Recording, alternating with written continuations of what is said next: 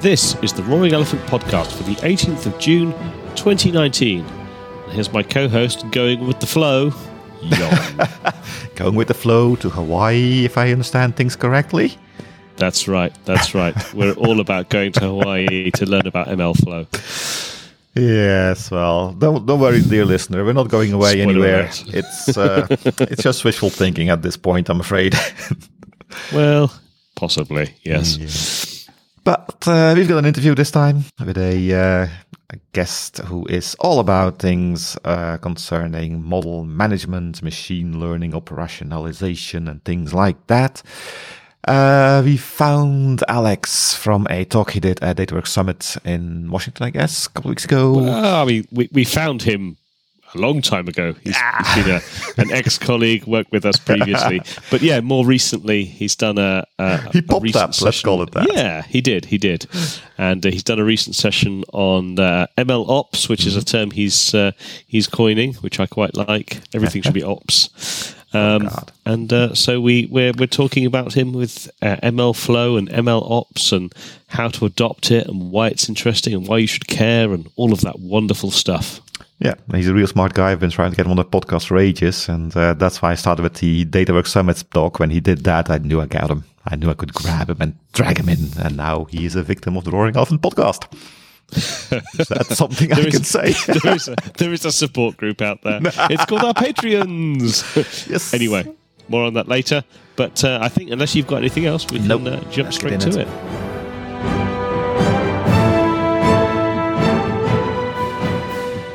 So we're joined today by a special guest, Alex Zeltov. Welcome. Good to see you again. Thank you. Good to see you guys. Hear from you guys. I'm amazed. You guys can see each other?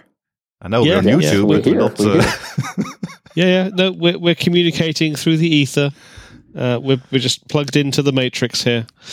So it's been a while, but you're now at Microsoft and part of their big data and advanced analytics team. So tell us a little bit about that. What do you get up to on a daily basis?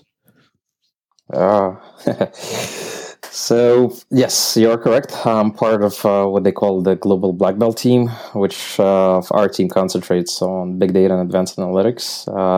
So predominantly, I'm still deeply involved with the big data stack, concentrating on the Hadoop, HD Insight, Databricks, and also from the advanced analytics, the Azure Machine Learning Services, and now part of the new kind of offering is also ML Flow is also one of the integration points that we're integrating.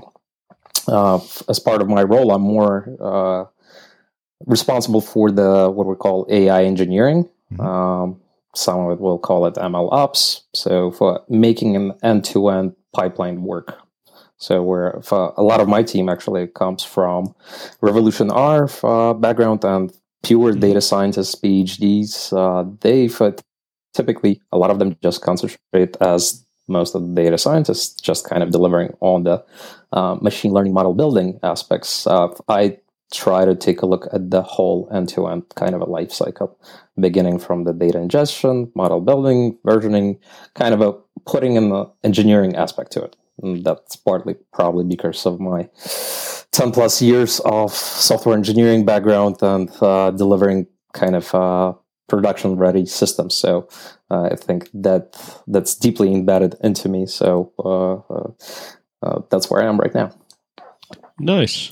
We've had kind of data ops discussions on here recently, and now we're continuing with kind of ML ops. That seems like everybody's in the ops world nowadays.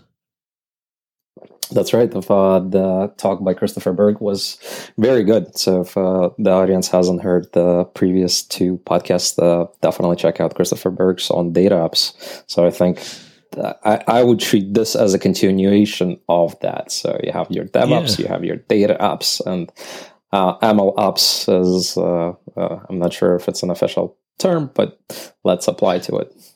Yeah, we've just some call it AI ops, some of it. That's right. So let's trademark it and patent it. Exactly. And then just wait for the virtual millions to roll in. That's right. Don't start talking about Bitcoin.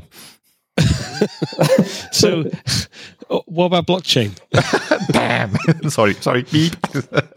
So, MLOps. What's MLOps about? What's the core concept here?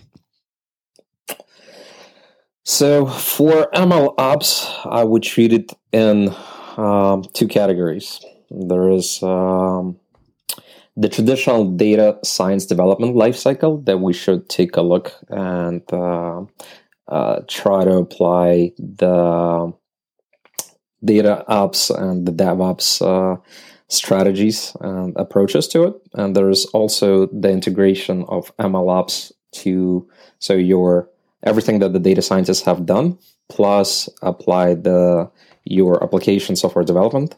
So all of your software engineers and your app DevOps people into it. So try to combine those two processes. So you have the traditional DevOps, the people that are typically developing an application. Typically, most machine learning models, they're either, if they're done, let's say, on a batch format, they're generated as a report, right? So it's an offline report. Maybe it could be as simple as an Excel file. It could be a database or something. But if you're really doing for something that's going to be more real time, it's typically tied into some sort of an application, whether it's a web app or a mobile app. You need to tie in those two aspects together. So to me, MLOps, the second part of it, is also taking your machine learning development that you have as part of that mini kind of a ecosystem, and also tie it into your DevOps cycle as well, and DataOps being in the middle of it as well. So the way I think of, like, if you look at DataOps and MLOps, there, if you put it in the Venn diagram, they're like essentially part of the same bigger circle, essentially. And DevOps and DataOps with MLOps, they intersect. All of these three intersect and make the three-circle Venn diagram. Perfect. So when we're talking about these life cycles of machine learning, what are we actually talking about? What are the different stages of the life cycle that we care about here? So let's take a look at the different aspects of it. So if we concentrate on the data science aspect of it, and just primarily from a data scientist perspective, or data analyst that you want to put it, there's typically several cycles that you go. So you have data preparation, you have your experiment phase. This is where you test out, do statistical analysis of your data. At that point, you can train and build a model that would solve a particular business use case. Typically, the next kind of life cycle step is creating and registering this model into some central repository. That could be like a file system, a GitHub, or a Docker registry. And you create an image out of it. So this is where you actually get a chance to deploy it. And typically, if a lot of people use the Docker registries or some sort of container registries, and the last step is actually deploying and productionalizing this model. So this is your deployment service. You have the model serving, and you also have the model monitoring aspect to it. Okay, so these all sound like kind of relatively sort of standard phases within the machine learning sort of process. So in terms of sort of operationalizing, how new is the concept of kind of making this more streamlined, making it operationalized? So I think the concepts they've been around from the perspective that I defined. They're there, but actually applying some of the software engineering principles, like storing, let's say, you make sure that you store your source code, your configuration files, everything into source control. You have a continuous integration CI/CD process that typically, that a lot of times you have a data scientist that actually builds a model and says, okay, here's what I've developed. Go ahead and productionalize it for me. I was actually in a similar situation 6 years ago. I was a research scientist at Independence Blue Cross, and my primary job was to actually operationalize and convert some of the SaaS models that they, for the data scientists, were developing into something that could be consumed by an application report. So it was predicting high-cost patients, essentially. And I was supposed to take a SaaS model and convert it into open source. At that time, it was R and Python that I was looking at. This is even pre-Spark ML kind of days, and deploy it. So those kind of challenges have been around there as well for a while. People would develop it, and typically at that point, what they've done previously is they were limited to very simple models. So typically something that could be like a linear model that has a formula that you could just apply with the coefficients.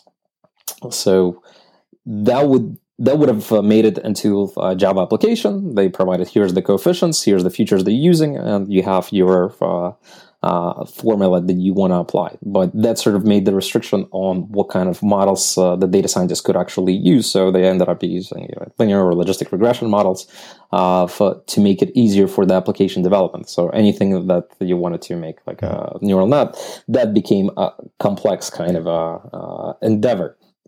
And none of this have, even at that time, thinking about actually putting up, let's say, like a DevOps server, whether it's a Jenkins or any of the continuous integration server hasn't been around. So typically right now, what most of the people are trying to do is you as a data scientist, you work on your favorite IDE or web notebook, you've integrated with a source control repository, and that typically is tied into your continuous integration server like Jenkins that will trigger like a build of at that point, part of the pipeline will register the model automatically into container registry if it's a successful build, and if give you a version to it.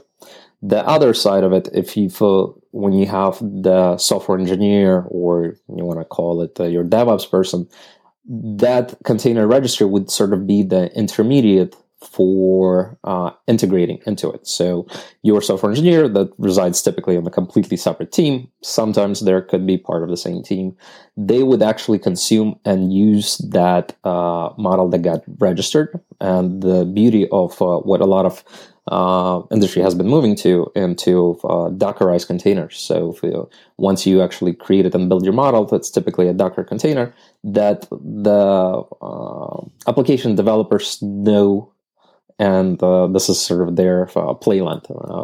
I think Docker is pretty much like water right now to us. Yep. And I think this is one of the terms that I think you guys used earlier in your podcast. That makes it a lot easier for them to integrate. So it gives a continuous integration aspect from them. So typically they will have their own DevOps or Jenkins or another CI/CD server that will actually integrate, consume the model, and then have a deployment to either UAT or QA environment. And then you actually go through the process of validation. So from like dev to UAT environment. Yeah, so basically by using the Docker environment, they don't have to care what the thing is doing on the inside. They just deal with the abstracted outside layer of the Docker environment and productionize a Docker container, whatever it may contain. That's exactly it. Yeah. So for Docker becomes sort of the intermediate and easy way for them to consume. And most of the tools that we can take a look, they make it easy to serve up those models. So the data scientist is concerned primarily about building the model, and there is a whole bunch of available tools that will make it easier for you to integrate, and they will serve the model. So what they'll do is typically they'll serve up either like a Flask server or some sort of REST server or RPC server that allows you to consume these models. So with one line of code, it can deploy and make it containerize. So for the data scientist is sort of abstracted from a lot of these kind of challenges that previously you had to do. So what are you right in saying that the aim of having MLOps, as we coined the phrase now, is there to solve that old problem we used to have where the data scientist built a nice model and then somebody else had to rewrite it completely because productionizing models was pretty much impossible. They had a couple of intermediate languages that didn't really work very well. Now, using the whole DevOps approach, using Docker containers, having CI/CD pipelines is actually possible. I mean, if I'm a user and consumer inside my organization of machine learning modules, are you actually saying, claiming, proving that I can just throw it in the build pipeline and it'll automatically update to the next model and it'll all work beautifully? Are we there yet? With the right investments, we can be there. Okay. You still need to, just like everything in DevOps, it's not all about technology. Mm-hmm. It's about bringing together the people, processes, and products to automate the delivery. So typically DevOps is to automate software delivery. We're extending a new aspect to it. So we're bringing in the data side to it. Stuff that we pretty much, you guys covered with Christopher on the data ops. But this is also introducing also the machine learning aspects and heavily concentrating on the prediction. So this is where ML ops is going to be more concentrating on. Now, as I said, there's like the two categories that I look at. One is just the data science lifecycle that we haven't really dived into, and that's that lifecycle involves more with the actual data science. So keeping up a journal, what I like to call as like a diary of our data scientist. What did I actually do on this day? I ran this kind of an experiment with these kind of parameters, and I got this kind of a result. So there's the MLOps for the data scientists, and there's the MLOps that talks and loves the DevOps. So this is the marriage of the DevOps and the MLOps. That's the previous one that I was sort of describing as the kind of end-to-end life cycle of integrating and using Docker as sort of the intermediate to serve up that. So realistically for MLOps is also, we got to talk about the actual data scientist kind of challenges that they go through and some of the pain points that they cover. So typically it's... A lot of times you will have maybe one data scientist, but in bigger organizations, you'll have more than one data scientist, and they could be working on the same kind of problem. The term that's been coined by the software engineers, it worked on my machine, it applies to the data scientists, And I think it's even harder for them because with the software engineers, we're pretty good. We have, if you're coming from a Java or .NET or some other language, you have an SDK that you need to match a particular version, and you have some packages that are typically, let's say in Java, is going to be controlled by Maven, and they're controlled pretty easily. Some of these kind of concepts have been carried over in the data science. So like in Python, we have the pip, and we can control the Python packages that make it easier. But not everything is pip installable or conda installable. Some of like OpenCV, it's not part of the repo. That aspect becomes much more complex.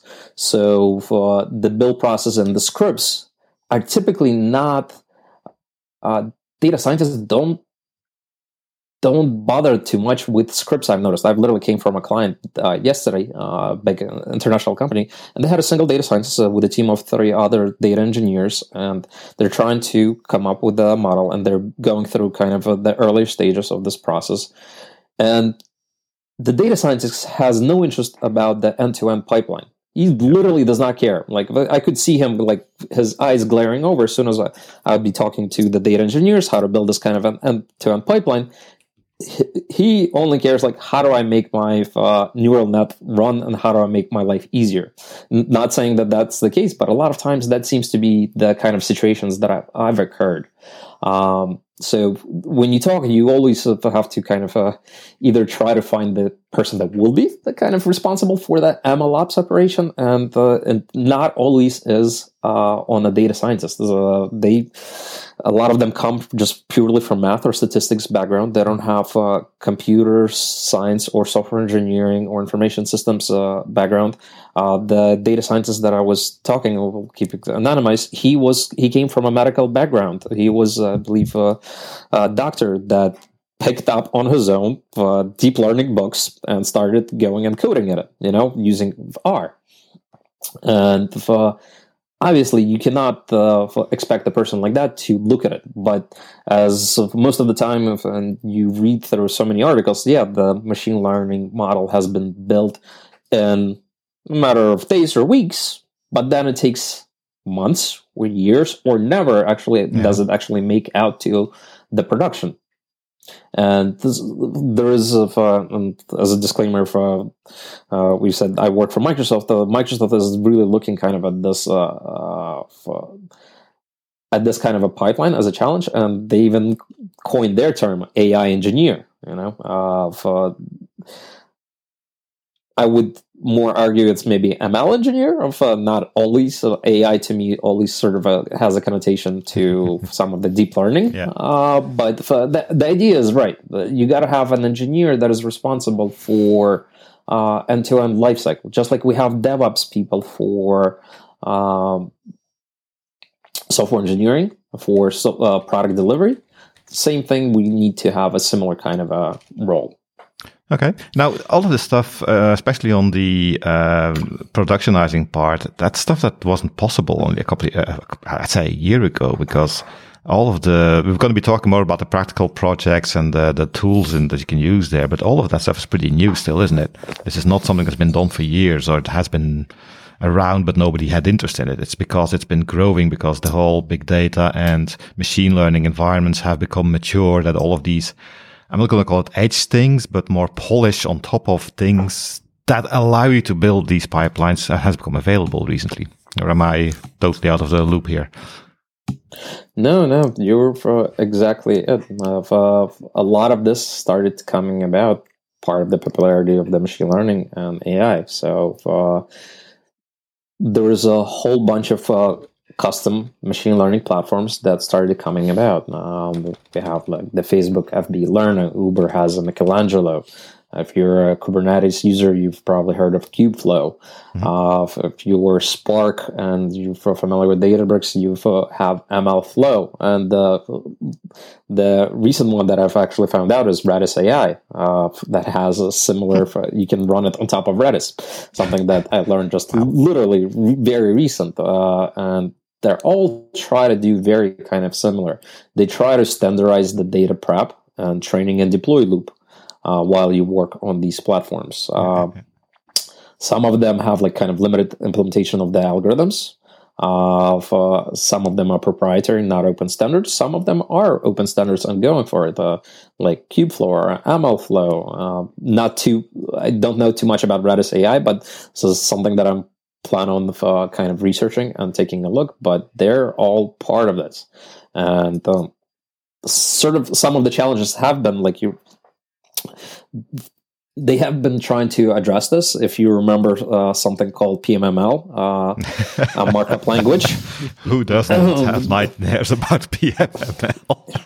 Exactly. So I think that was the very first kind of approach of abstracting. So you build it in one tool, and you can extract it and run it on whatever runtime of your choice. Now we have something coming up, Onyx, like the Open Neural Network Exchange, which is like a common runtime for all different types of models. So you have the MXNets, the scikit-learns, the CNTKs, the PyTorches, the TensorFlow. They try the way that I positioned Onyx, and when the first time I heard it, I'm like, oh, okay, PML v2. I think ooh, some people got really insulted there. Okay, maybe they brought the negative connotation, but PML did have a place. And even me for working 5-6 years ago at the Patterson Blue Cross, I remember for looking at PML for standardizing. So taking a SAS model and like I'm thinking there has to be a way. And there was a PML extraction that generates a Java code, essentially a Java library that you can go and run. But the stuff that the data scientists were working on primarily were just like, okay, just a linear formula. I can hack it up, give me the coefficients, and I'll make it run in 5 minutes, But that just limited to very simple models. So the complexity of the models was restricted. Yeah, we also had the project, the Emily project come in about a year, 2 years ago now. But we had Holland and Mikhail on, I think in the first year of the podcast, to talk about when they built the MLeap thing. And if I'm not mistaken, Databricks is now actually using MLeap as their default serializer, let's say, for machine learning models. You're absolutely correct. Amleap is they're recommending it. I believe you're right. That's the standard. The problem is not every single model, at least like 6 months ago or 4 months ago that I checked, has been Amleap serializable. So the beauty of it is obviously that you can take it, you build it on a big data platform, and you can extract it and then run it locally on your machine. You don't have to have a Spark cluster or something like that. So it is one of those as well. So there's a whole bunch of solutions that are coming around that allows you to do this. So you're absolutely right. Sounds like a bonanza, a bit of a gold rush going on here. It makes it very hard for people who aren't dealing with this stuff every day of every week to figure out, okay, if I'm going to start doing this, which one should I pick? Now, if a company like Databricks is behind something like MLflow and something like Microsoft is behind Azure ML, and oh God, how do you choose between these things? Are there any guidelines? Is there a big competition going on? Or people working together and making something more beautiful? What's your view on the situation today?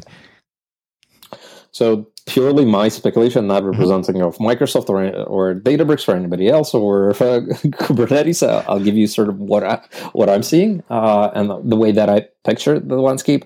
A lot of it depends on what you're currently using. So if you're, let's say, a Kubernetes user right now, you're probably going to be looking at something like Kubeflow to get started.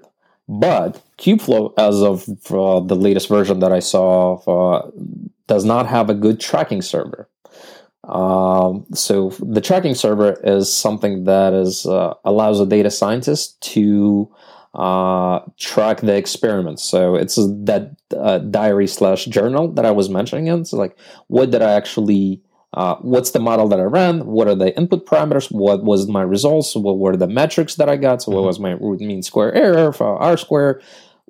It gives you like essentially a journal to it. And I've seen, including, let's say, like Kubeflow being used with the product called MLflow that I think provides a very good open source tracking server. Okay. Now, if you were not on the Kubernetes land and you haven't made that kind of a transition, you have other solutions like MLflow that comes out of Databricks and is heavily supported by Databricks. Microsoft is one of the contributors as well and is heavily adopting MLflow as the API.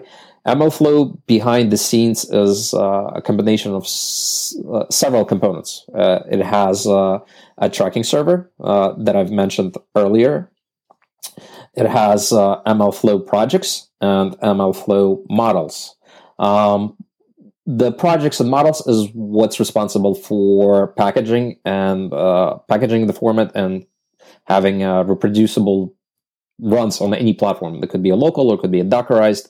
And MLflow models defines the specific model format that you can deploy with. So what I like about MLflow is that you can run it on your machine. You don't need to have a Spark cluster, or you don't need to have be on the cloud. It's completely agnostic. You can run it on your laptop. You can run it as an IaaS. There is managed services that comes from Databricks, from other platforms, and it integrates a lot with other services as well. So with AWS SageMaker, you can connect and deploy to it. You can connect to Azure AML services and deploy and run. So they try to provide different components. And at the same time, they allow you to use these different components individually based on your needs. What I like to think is that it's no one tool is going to provide you everything. You have to look at it from what do you actually have right now? What are you using? What are your data scientists, your software engineers? What kind of environment? And start looking from that perspective. But I think the more popular is probably going to be Kubeflow and MLflow that I'm seeing right now. There's other commercially ones is available as well. That you can, I'm more concentrating kind of on open source. So probably those are the two primary ones that I've primarily interested in right now. But there's other commercially viable ones that you can have the paid for. as well. But what you mentioned, it sounds like they actually integrate quite well, that it's not a big hoop to jump through if you want to use both for different parts of what you're doing, using the model tracking of MLflow with the Kubeflow thing. That does seem to be intentional, how they built the thing, or do you have to do a lot of hacking around to make it actually work nicely together? No, it actually is pretty easy. So if you actually get a chance, and this is for the audience,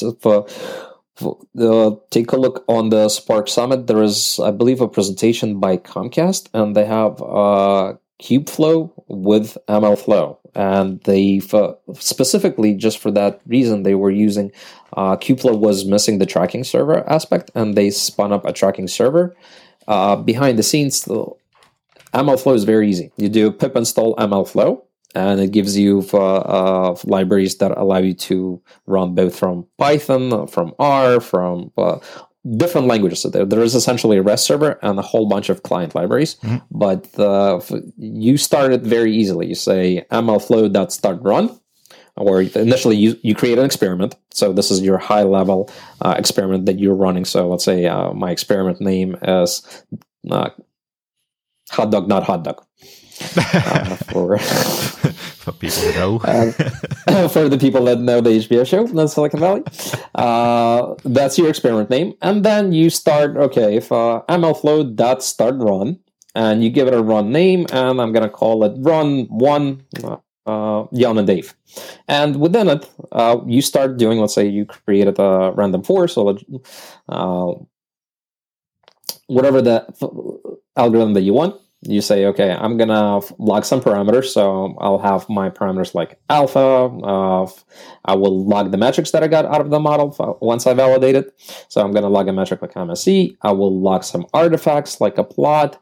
And I can also at the same time do MLflow and log model and specify the model. What that's going to do, it's going to serialize it. So if it's going to be, let's say, like a scikit-learn model, it's going to be a pickle. If it's TensorFlow, it's going to serialize it in the appropriate format and going to log it onto that tracking server. Now, that's just like for creating, think of it as an artifact repository. There's the other aspect of the serving server, but this, you're just abstracting MLflow by the tracking server, and then Kubeflow can still do the serving and everything else. But that just gives you sort of the diary that you want it to do.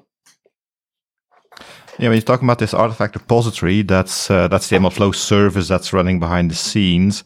If I'm right in what I read here, that's a bit like, I don't know, like having a GitHub server behind the scenes that captures all of the stuff you're doing, all the logs, the artifacts you generated, the serialized images, and has them centrally located so you can actually do things like revision control, compare and contrast, and things like that. That's exactly it. So there's really two kind of components for storage. There's a backend store and an artifact store within the MLflow. So the backend store is where it stores the experiments and run metadata types. So those are like your parameters, metrics, tags. And there's two types of backend stores that you can have. You can have either a file store or a database-backed store. The artifact store, which is the second type of store, it's suitable for the larger data objects. So that's going to be for where you log your artifact outputs. So let's say like your models, the pickle models, those are typically bigger. And typically you can do it as a blob, as an S3 bucket, or an NFS file system. Mm-hmm. So those are the primary kind of storage that you have for those. Yep. Would you also be capturing your test and training data sets, for instance? For test and the actual data sets, you wouldn't. So typically they would reside on an external. So, I mean, they could be backed by, let's say, a blob or Azure Data Lake Storage or S3 or your file system. So this is where it would actually reside. Within MLflow, if you use the Databricks and you use Delta, they actually have something called the timeline machine, where you can actually track your experiment to a particular snapshot of your data.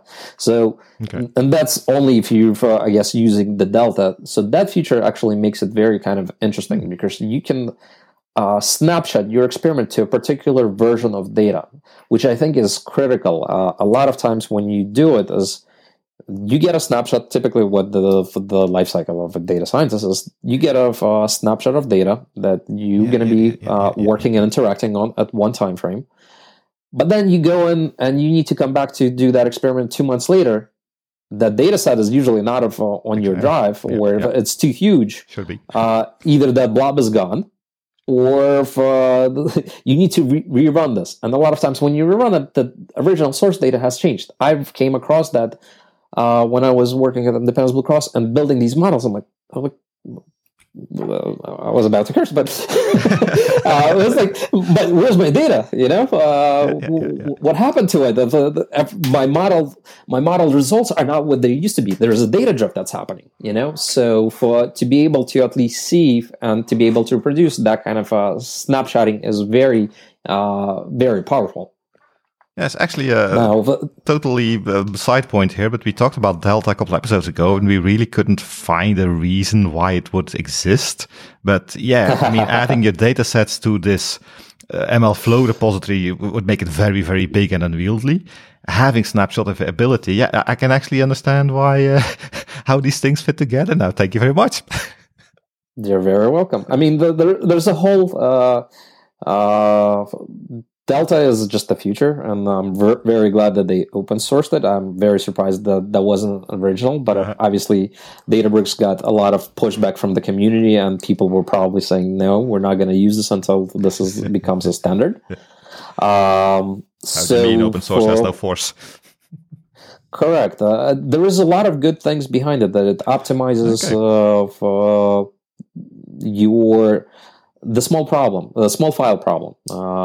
If you haven't come across this on the Hadoop land, it is extremely challenging and painful to have lots of small files. And if you have millions of small files, your job will sit and wait for sometimes hours before it kicks off and do anything, because it's trying to do a read of all of these files.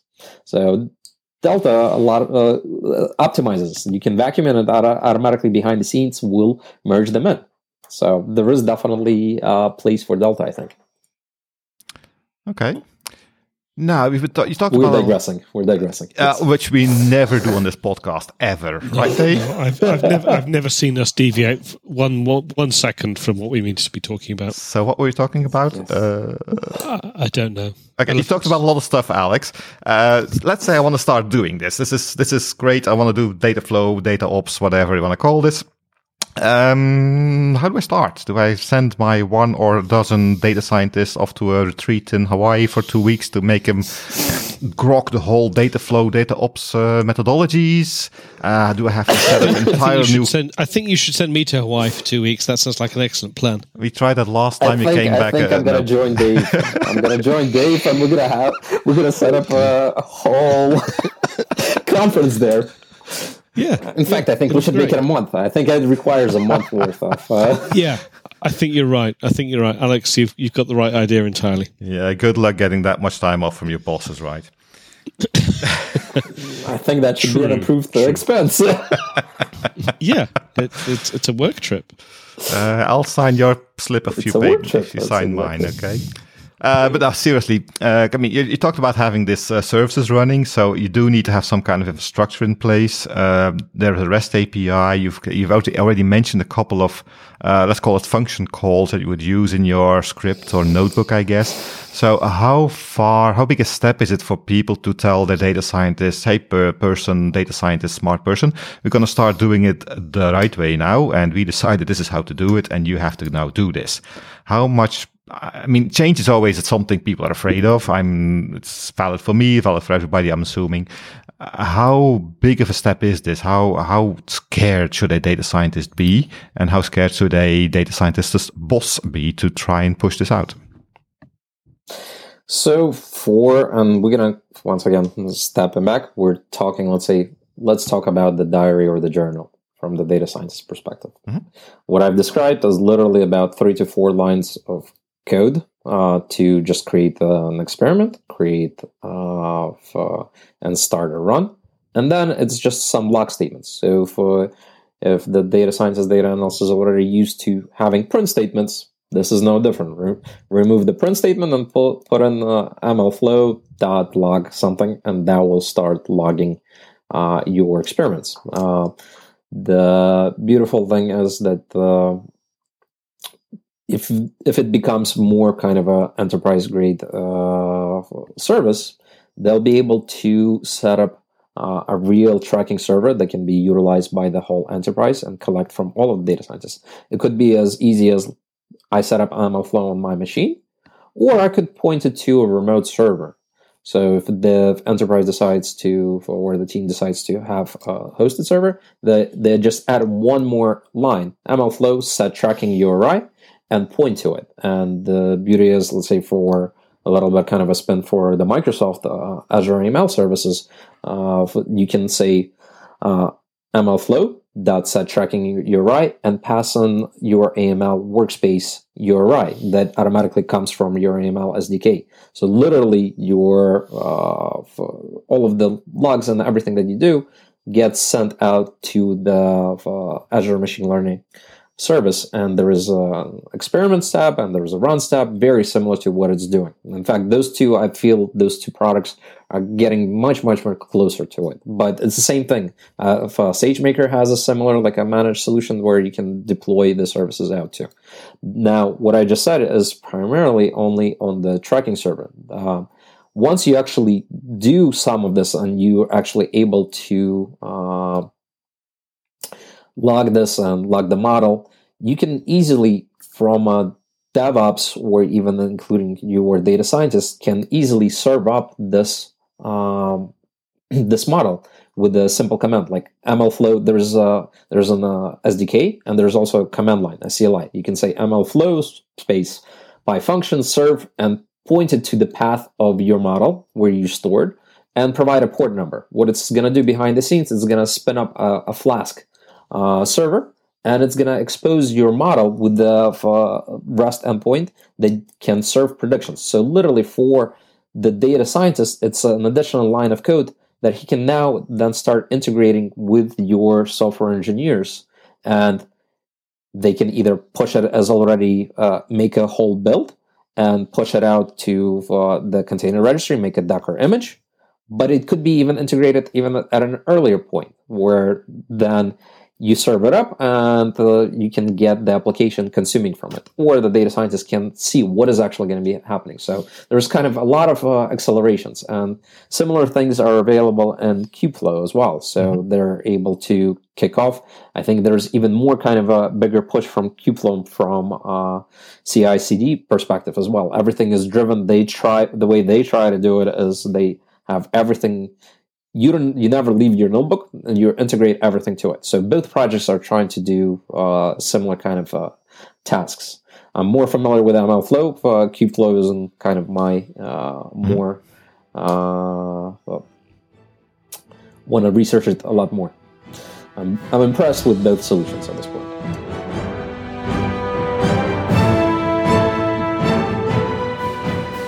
And welcome back. This was the first part of the interview we did with Alex on MLflow and all things model management. This first part was more or less on a theoretical level, let's say, more about the whys and hows and how good it could be. In the second part, which will be coming out not next episode, because that's a news episode, but the one after that will be episode 147.